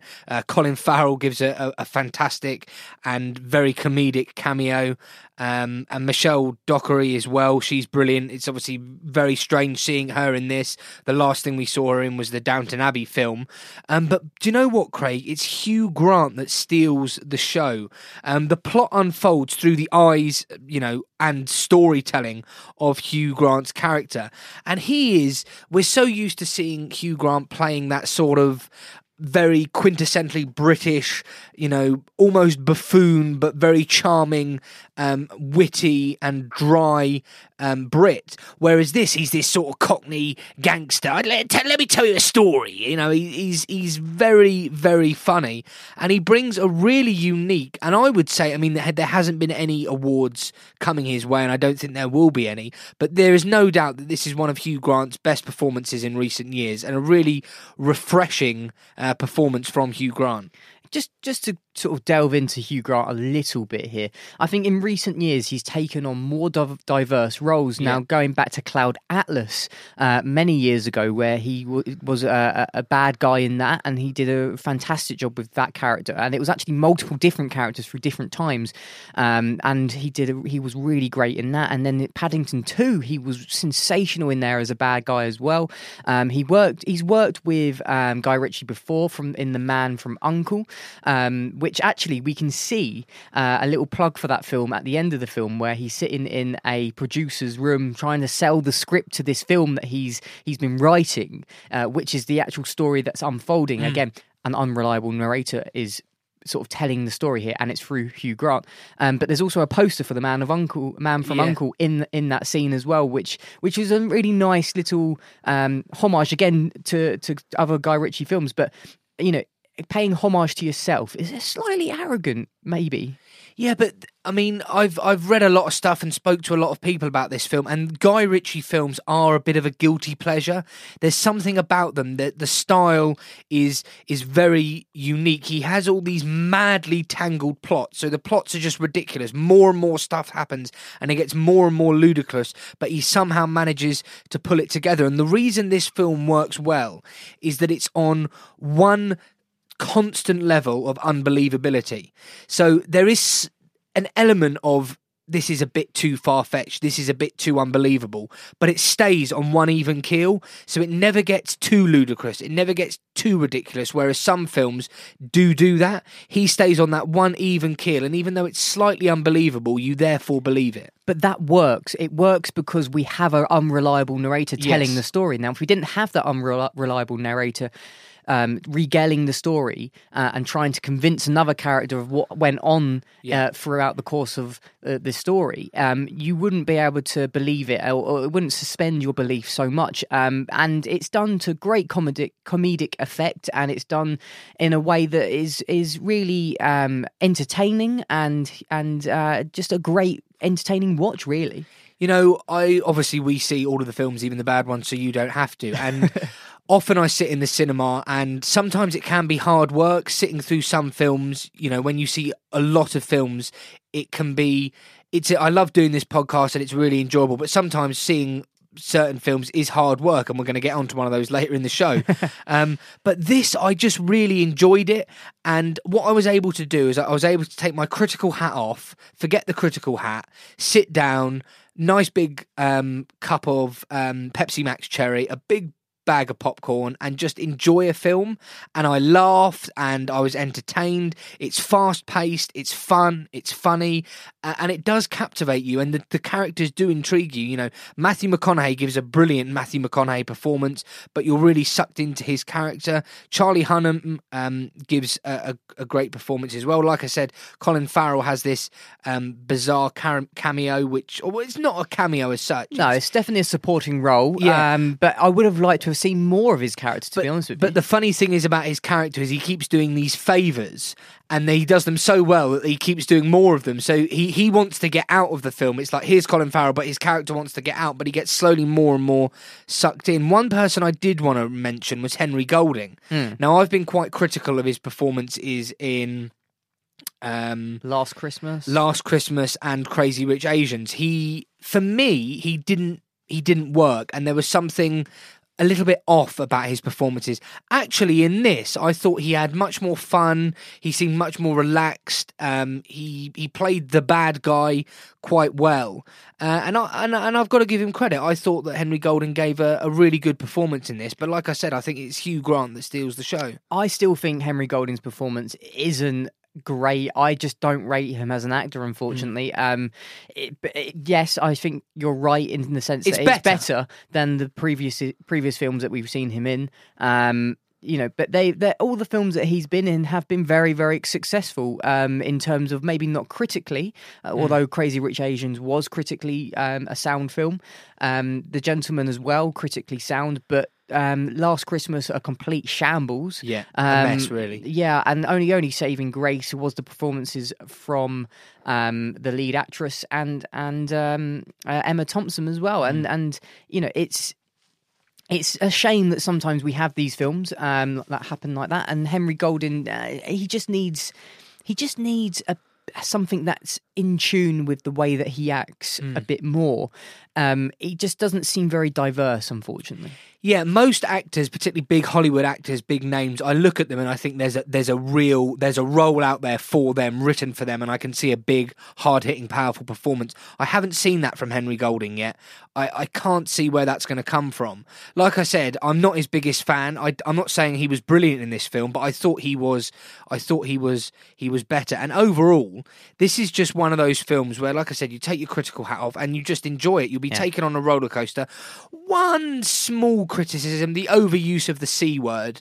There was a lot of C-bombs, wasn't there? For me, the way it's used a couple of times is really genuinely funny. I'm not going to repeat how it was used, but it was funny. And then it just got used a little bit too much. And I don't mind swearing, even graphic swearing, if it's used correctly. And I know that Londoners and, us Cockney blokes, and I'm standing here bouncing around with my elbows out,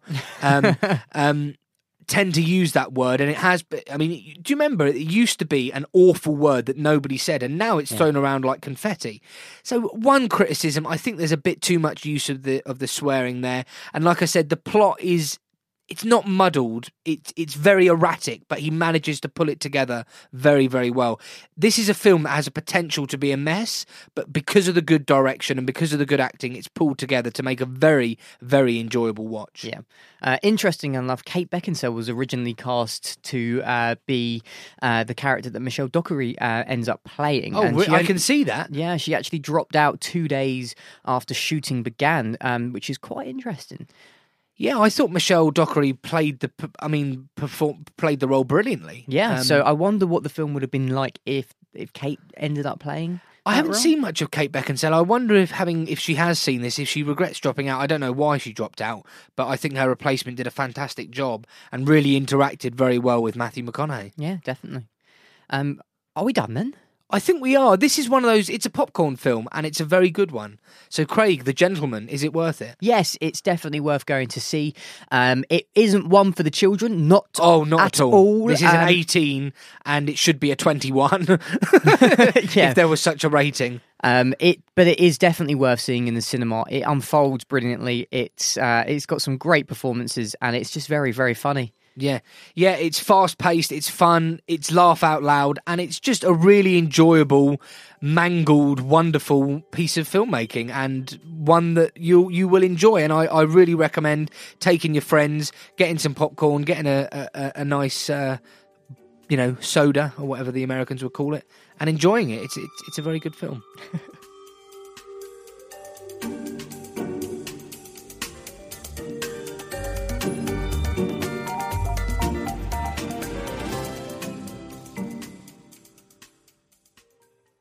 It's now time for our fifth review on week 41, and it's Jumanji The Next Level. Now, in Jumanji The Next Level, the gang is back, but the game has changed. As they return to Jumanji to rescue one of their own, they discover that nothing is as they expect. The players will have to brave parts unknown and unexplored, from the arid deserts to the snowy mountains, in order to escape the world's most dangerous game. Let's take a listen to a clip. Welcome to Jumanji. This next adventure is even more challenging. The threats are greater, the animals are fiercer, and this time, every second counts. Be aggressive. Be aggressive. That's not what I thought this was. We should just go. Just go team. There has to be a way to win. You almost killed us. Well, at least you didn't kill him. Oh! That wasn't a clip. Welcome to Jumanji. No, it's welcome to Jumanji. It was so loud. I'm sure someone's probably had a heart attack. If you're listening to this on your commute to work, I'm sorry about how loud that was. But indeed, welcome to Jumanji. It's Jumanji The Next Level. The guys are back. What did we make of the film? Well, believe it or not, it gets a very good critical score. 70% from the critics, 87% from the audience. I just want to say firstly that I loved the first one, Jumanji Welcome to the Jungle. I thought it was brilliant. It was refreshing, it was unique, and I thought it was a needed and great follow-up to the Robin Williams classic, and it absolutely smashed the box office, Craig, and therefore a sequel was bound to happen. Does the film go to the next level, though? In some ways, yes. We've got new characters and a bigger gaming landscape, which is effective. We've got the desert, we've got the snowy mountains, and it does have a stellar cast, new characters in Danny DeVito, Danny Glover and Awkwafina. And overall, it's a very, very solid film. Like I said, I thought the first one was brilliant, and I'm not surprised they brought a second one out. And I think you've got some statistics, actually, or some information about just how quickly they brought it out, because it only seems like yesterday that the original was out. Yeah, so this saw one of the fastest turnarounds from filming to theatrical release from a major studio. It didn't begin until February 2019 in terms of filming, but it was wrapped up 4 months later in May for a December release. That's only 7 months later, so most films usually complete their filming a year before their release. So this was a huge turnaround, and it's done so with great box office results. As we said in the box office rundown, it's grossed so far over £28 million, and that's UK only, I believe, which is pretty outstanding. It's still filling the cinemas up even since its release. It did come out a while ago, and we've only just managed to sort of get this review in now, but it's still showing in the cinema, so if you do want to go and see it, you can. But yeah, this film, it sort of does build upon the previous one in some respects, but does it do enough to warrant more Jumanji? What do you think? I think yes, but I think the important thing to remember is the first one smashed the box office. The second one has done very well at the box office, which is incredible when actually both of them came out almost identical times to Star Wars. So I think the first one came out at the same time as The Last Jedi, and obviously this one's come out at the same time as Rise of Skywalker. So yeah, it's done incredibly well at the box. It's also out in the just before award season, around Christmas time. So it's done incredibly well at the box office. Does it warrant a sequel? Yes, because what it's actually done is it's set it up for a third one. I'm absolutely convinced that they've left this open for a third film. Well, that certainly would suggest it with the mid-credit scene at the end of the film, where we have something happen that really does mean that there is going to be a third one, really, isn't there? There's just too much left open at the end of the film for it not to happen, I think. Yeah, like I said, it does go to the next level with the size and scope of the story, but it does feel a little bit like it follows in the footsteps of the previous one, and they are treading on ground that's already been trodden on. But like I said, what becomes clear is it is fundamentally the middle of a trilogy, and it has been nicely left open for a finale. The one thing I would say is the way they re-enter the game is pretty lazy writing. I won't go into the details because it ultimately is a film that I'm going to recommend seeing, but it felt to me a bit like, well, the first one's done brilliant at the box office, we've got to do a second one. How are we going to get them back into the game? Who's got an idea? You. Yep. Oh, that'll work. We'll go with that. Someone scribbled it on a bit of paper, and they've just gone for it. So the way they enter the game is a little bit lazy, but once they're in the game, I think it works really, really well. And obviously we've got the two older characters in there, Danny DeVito and Danny Glover, and both of them end up going into the game. And the way that's done is just very, very clever. And it gives Dwayne "The Rock" Johnson and Kevin Hart the opportunity to explore what it's like to be older characters, and it just really works very well, and it's very, very funny as well. Kevin Hart portraying an older man is something that is well worth seeing alone in this film. Definitely. I think Dwayne Johnson, Jack Black, Kevin Hart, Karen Gillan, Nick Jonas, Awkwafina as well, they all do really, really well at portraying younger characters, older characters, and it's a bit of fun for them, really, and that does show on screen. And because they have so much fun making the film, quite clearly, it translates to the audience having a great time watching the film. And I think a lot of people go into this film not expecting too much. They know that it's just going to be a really fun film to watch, and there's no two ways about it. It is really entertaining and really fun. But, as you said, is it treading new ground? I don't think it is. It's not pushing those boundaries like the first one did, but maybe the next one will, because how they've left it open, well, obviously we won't reveal how, but it could be quite unique in the way they turn things around. Yeah, I think so. Like I said, and what I do like about it, Craig, is the fact that it's a family film. It's a film that all the family can see. There's more than enough in there for adults. You know, I'm an adult, believe it or not. I may not sound like one, but I am. Cheers, mate. But there's also lots in there for children, and I know children will find this exciting, and it's visually very, very entertaining. So you've got that visually entertaining action for the children. You've got lots and lots of comedy in there for the adults. So overall, I think we're ready to ask the questions. David, Jumanji, The Next Level, is it worth it? Yes, Jumanji, The Next Level is worth it. Does it go to the next level? Yes. Does it tread on ground that's already been trodden on? Also, yes. But overall, it's done well at the box office. I think there's going to be a third one, and I welcome a third one, because the second in this potential trilogy was still a very, very enjoyable watch. Yes, I agree with everything you've just said there, basically. You've summed that up really, really well.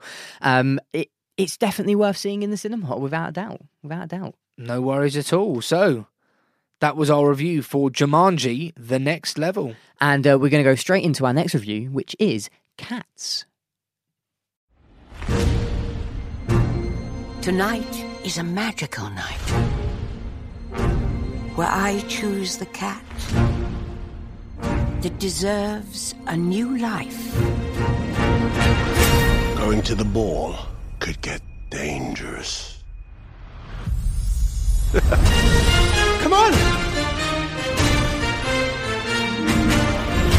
Let's dance! I judge a cat by its soul. I've got plenty of soul. Spotlight! And a drum roll, please. Milk! It's party time! The most deserving cat will be reborn into another life. So they can be who they've always dreamed of being. What's your name? Cat got your tongue? Here we go!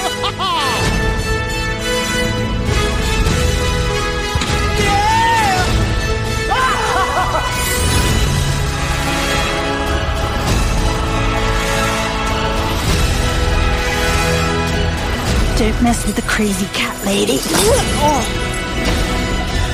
Now it is time to make the choice. Right, well, that's not going to work, is it? That's what I say to you. Cross paws. Come, we're about to begin.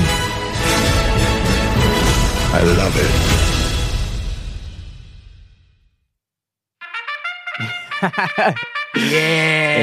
Yes. That's right, it is the trumpet. The trumpet is out because this is a catastrophic catastrophe of cataclysmic proportions, and I have been looking forward to saying that for some weeks. Let's start with the Rotten Tomato scores, and they are very stinky, Craig. Critics give it a 21% score, which is much better than it was, because at one point it was as low as 13%. But the more critics have seen this, the score has gone slightly up. The audience score, however, has gone down. It's currently lying at 53%. That was more like 60%. So the critics have been a bit more critical. Well, I mean, this got 1 star from The Guardian. It got 0 stars from other places as well. No, it got 1 star from one major British newspaper. It got 0 stars from another. And I can tell you why. It's just very, very bad. Some things just aren't meant to be on the screen, and this is one of them. I mean, I listed earlier, this has a sensational cast, but not a single one of them can save this film. It's just really, really bad. The only redeeming factor of it is the fact that the music is the music, and if you've seen the production of Cats in the West End or on Broadway, you'll know what you're dealing with, and some things are meant to be on the stage, and this is one of them. It just does not transfer very well at all to the big screen, does it, Craig? It really doesn't. I'm not sure what Tom Hooper was really trying to achieve with this movie. His previous movies movie includes The King's Speech. He has done others, but I'm going to just talk about that one to start off with, mainly because that was a fantastic movie. It was sensational, to be honest with you. And then we have this movie that is just a catastrophe. It really is. Now, everything from the taking our beloved actors and turning them into cats, but in such a way that with the CGI that it's so off-putting that whilst we're watching the film, we're so distracted by what's going on and how they've ruined the looks of these people and the CGI that's woefully done. You kind of lose where you're going with the plot. Now, first of all, I want to say, what the hell is a jellicle? It's a type of cat, I kind of assumed, but as we said in the synopsis of the film, it's a tribe of cats. I didn't get that from the film. I just thought it was a type of cat. Didn't realise it was just the tribe that they were referring to. Second of all, I didn't really know what they were doing in the film. Like, what was going on there? I knew they were going to some kind of ball and something was going to happen. They were going to elect someone to be something. Some sort of democratic election of said cat. Of some kind, with cats. I wonder if they used the preferential ballot. But it didn't seem like it. Proportional representation. But what I didn't get from it, that there were going to be, this person was going to ascend to some kind of new life almost. But I never took that from the film whatsoever because I was just so bemused by the things that were going on. There was no real speaking in the film. It was all being sung. Now, whilst the music, I'm sure, is fantastic on the stage show, I don't think it did it justice here in the film. I think Jennifer Hudson outdid herself with the memories. Yeah. But the other actors, such as Judi Dench and James Corden, Idris Elba, there's quite a few going on there, but they just felt like they were just, I don't know, they weren't really performing it, were they? It felt such a mismatch of different techniques going on, and directing seemed all over the place. Nobody seemed to know what was going on. I mean, the one redeeming factor of this film is Jennifer Hudson's performance of Memories. It's powerful. It's a real great vocal from Jennifer Hudson, and she does really smash that out the park. But you see that in the trailer, and if you want to see that, you can just YouTube it or download the album. The weird thing about this film is, and the only way I can put it into perspective is to say the best way to watch it is with your eyes closed, because what is unfolding on the screen is so hideous, and so there's so much sexual tension between these cats. It's strangely sexual, isn't it? It is. It's really and not you've got appropriate. Rebel Wilson removing her catsuit to reveal yet another catsuit underneath. Yeah, it's basically her fur, and and at first you think that's just a cat's fur, and then all of a sudden she unzips her fur, which is just so unnerving and so strange that it just doesn't seem right. Idris Elba was wearing clothes for a majority of the film, and then all of a sudden derobes those clothes, and he is just naked. And although cats, you don't see cats walking around, regular cats in clothes, he was in clothes, and then there was no clothes, and oh my goodness me, Idris Elba is naked. Judi Dench looks like she's wearing a fur coat, which is supposed to be her own fur, I suppose, her cat fur, but her hands are human hands, which is slightly strange because everyone else seems to have cat hands almost. Well, not paws, but they have human hands, but they have fur all over their hands, where Judi Dench doesn't have fur on her hands. There are normal human hands. It's so strange. I feel sorry for Francesca Hayward, who is a professional dancer, and she's come into the film singing and dancing, but you don't really get a sense of just how amazing she is as a dancer. I think Floss managed to sum this up really, really well. I've got a clip here I recorded earlier after I came out of the film, as I bumped into her, and she really sums it up great. So this is Floss, who is on the podcasting team, talking about cats.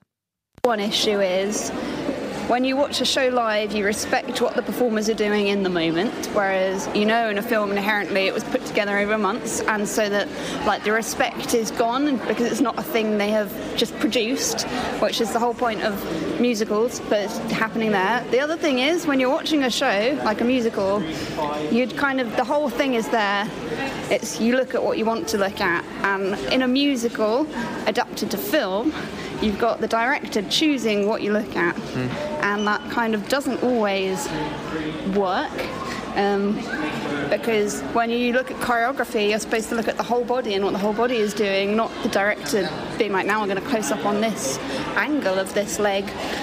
So that kind of killed some of my appreciation of the dancing. All the actors were trying so hard. It was a massive shame for people like Francesca Hayward and Jennifer Hudson. Almost made my brother cry at the same time that he was laughing at everything else that was happening. Judi Dench, first person monologue to the camera, horrible, didn't like it. Rebel Wilson, unzipping her skin, didn't like that at all. Twice. Yeah. When did she put the skin back on? Yeah, exactly. I would like to know. Idris Elba wearing clothes for the whole thing and then suddenly not wearing clothes. Didn't like that.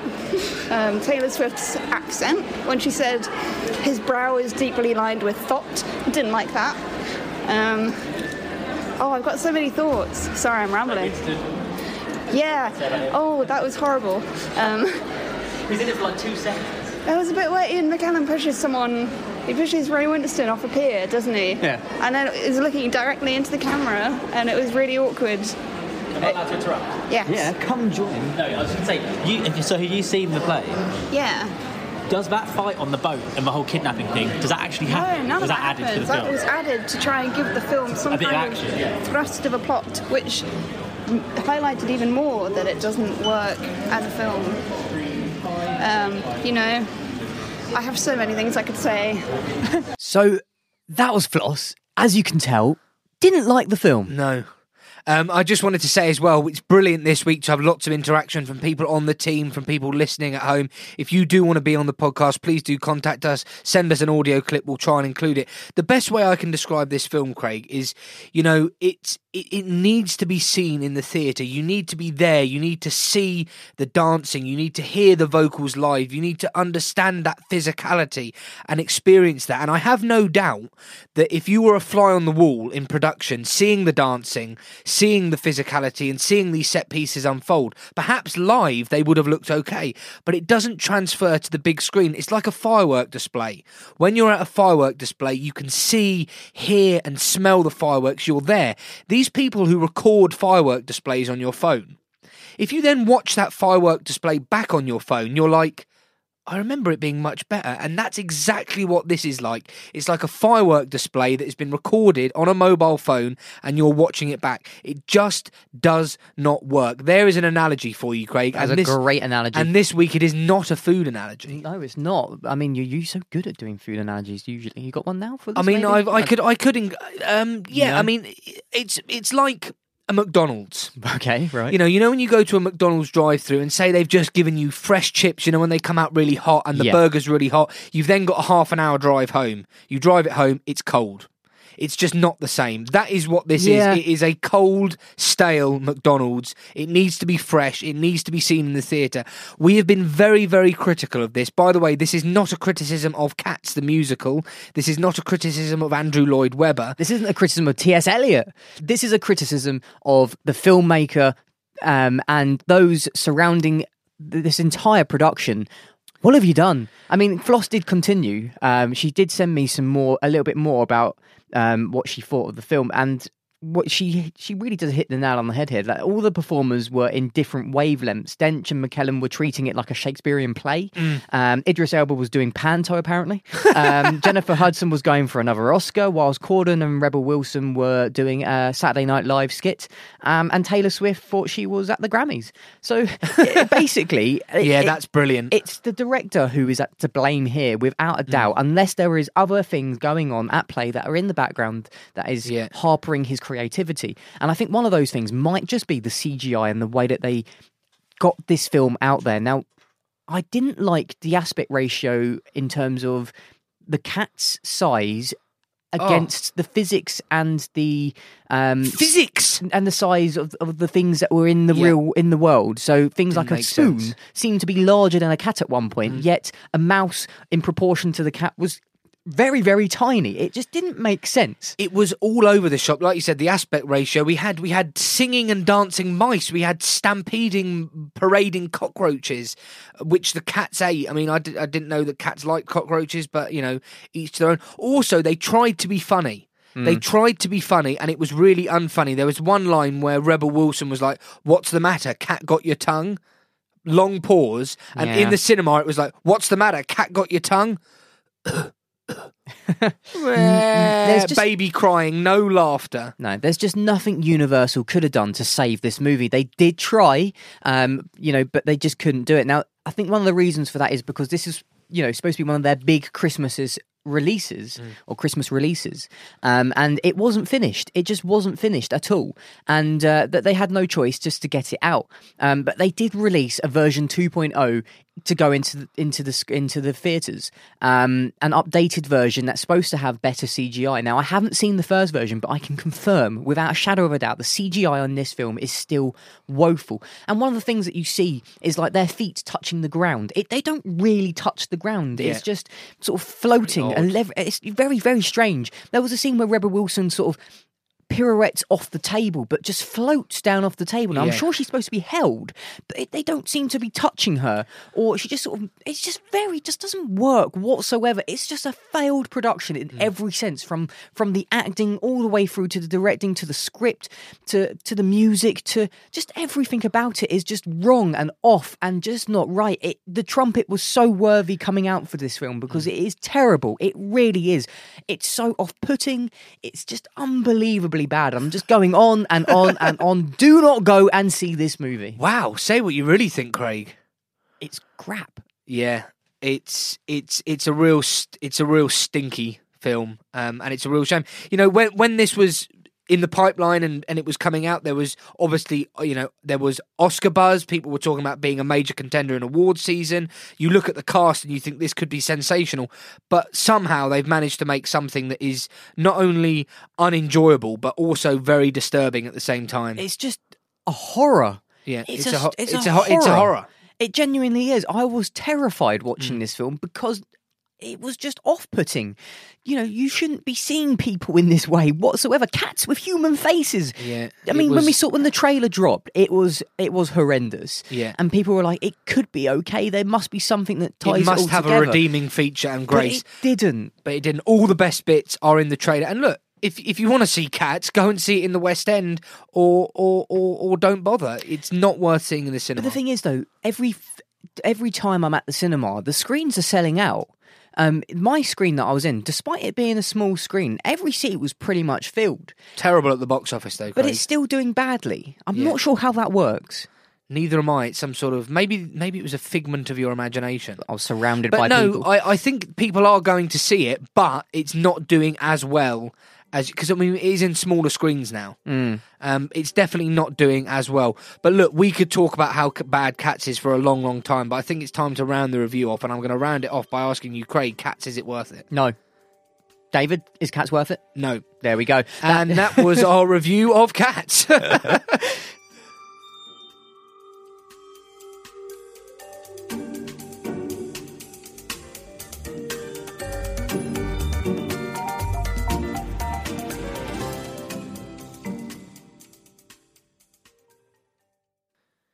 It's now time for our final review on this week's show, and I'll be reviewing it myself. It is Spies in Disguise. So what is this film about? Well, super spy Lance Sterling, played by Will Smith, and scientist Walter Beckett, played by Tom Holland, are almost exact opposites. Lance is smooth, suave and debonair. Walter, well, he's not. But when events take an unexpected turn, this unlikely duo is forced to team up for the ultimate mission that will require an almost impossible disguise, transforming Lance into the brave, fierce, majestic Pigeon. Walter and Lance suddenly have to work as a team, or the whole world is in peril. Before I dive into a review, let's take a little listen to a clip. Wait, please don't close that door. Not interested. Listen, you gotta hear Whatever me it out. is, no. Look, I've been working on this thing at home, right? It is gonna change spying forever. Imagine if I could make you, wait for it, drumroll please, disappear. Disappear? Yeah, disappear. Why are you saying it like that? For effect. I'm totally excited about it. It's called biodynamic concealment. Boom, mic drop. Huh? Conceal this? I mean, you wouldn't need a bulletproof suit. You wouldn't need exploding cufflinks. You could blend in anywhere. What if you were totally... Ow! Invisible. Oh, wow, dude. That's a mess. So that's a clip from the film where Lance Sterling, played by Will Smith, and Tom Holland, who plays Walter Beckett, meet for the first time. And really this film is about, like it said in the synopsis there, about two completely opposite people. Will Smith plays or voices Lance Sterling, who's this suave, sophisticated, really, he's the world's top spy. And there's early in the film, when he comes back from completing one of his first missions, we see him fist bumping people, shaking their hands, and people are like, oh wow, never wash that hand again, and like the whole place is in awe of him. Men in Black, when they come back into their hub and there's lifts going up and down and everyone on computers. It's stuff like that. It's like the home of this spy service, whereas Walter Beckett is this innocent child, and the film actually opens up with him as a young child experimenting in his home as a very small child, making these gadgets, and his mum, who's a police officer, says to him, one day your gadgets are going to end up saving the world. And by a strange and bizarre set of circumstances, these two characters end up meeting, and Will Smith's character, Lance Sterling, is basically framed for something that he hasn't done. So the spy agency is now going after him. And what he really needs to do is disappear. And who can help him with that? Well, it's Walter Beckett and his incredible science. He really loves science, Craig, and his science experiment that can make you disappear. And what we have is we have a scene where his pet pigeon, yes, he has a pet pigeon, gives him, or she gives him one of her feathers, and he drops it in this liquid and it disappears. And then Lance Sterling turns up and he's like, Walter, I need you to help me disappear. And they start chatting and he's like, oh, by the way, I'm really thirsty. Takes the potion off of him, which is a clear liquid, and drinks it. And what does it do, Craig? It doesn't make him disappear, but it turns him into a pigeon. And they use this as a way of becoming one of, a really interesting way of becoming a spy, because like they explain in the film, pigeons are the most widespread bird in the world. Wherever you go, when I was in Morocco, Marrakesh recently, it was like, oh, more pigeons. You go to Venice, Italy, pigeons. Barcelona, if you remember, I had a pigeon on my head. On your head, yes, that video was great. And what is this film like? Well, it gets a very solid 76% from the critics, and it gets 91% from the audience. And I saw this on my own, and it was quite a small screening, but it was absolutely full of children, all with their popcorn and their sweets. So there's lots of rummaging going on and lots of talking, and you sort of forgive that. There was chaos as well. I was going to say, what happened in that screening? Well, I got there, and there were two children who had about 8 bags of popcorn each. Well, they didn't have 8 bags of popcorn, but they had popcorn, they had nachos, they had hot dogs, they had the lot, and they were in my seat, and I was like, there's no way I'm getting them to move, so I'll just sit a couple of rows down. Of course, other people turned up, and they're like, that's my seat, and then I moved, and then someone else was in someone else's seat, so the whole cinema screening was sat in the wrong seats. Guys, sit in the seats that you pay for, otherwise chaos unfolds. Anyway, I did eventually manage to find a seat, and I'm pleased I did. This is more of a kids' film than an adult's film. So what do I mean by that? Something like Frozen 2 is for children, but there's lots of adults themes. There's not many adults themes in this. It's more of a real action-packed kids adventure. The humour is very much designed for children, but I didn't laugh that much. Yeah. But all the children in the cinema screen around me were laughing. So it's no Dora the Explorer? No, it's definitely not a Dora the Explorer. There's not much in it for adults, but what adults will get, the pleasure adults will get, is from seeing their children enjoy this film, and they will enjoy it because it's got a very solid script. Will Smith and Tom Holland give very good performances. Ben Mendelsohn plays Killian, who is the bad guy, and he gives a really dark, gritty, and quite scary performance. So for very young children, it is that scary bad guy. And overall, the film was well paced, the script was good, the animation was vibrant and enjoyable, and it was a well paced film.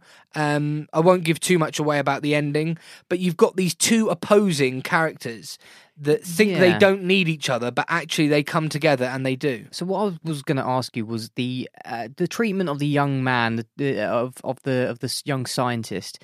Do you feel like the film accurately represented what it's like to be a child scientist? Was he being bullied in the film? Yes, he was considered weird. So that was the title he got. Oh, that weird scientist. And when he was young, and what happens is his mum says to him in the start of the film, she gets him to one side and says, "One day your weirdness will save the world. You keep doing what you're doing." So does this film sort of redeem that fact, and that as he gets older, people actually appreciate him for what he actually does? So children will be able to see, you know, they can have dreams of being a scientist and not care what other people think. Is that what it's sort of summarising? Yeah, absolutely. The film is basically saying science can be cool, and the way they do all these gadgets, that it's almost like an Inspector Gadget, but an animated version, and all very James Bond-esque. All these gadgets they have are really, really exciting and cool. And there is this strange message as well, because all of his gadgets are designed not to hurt people.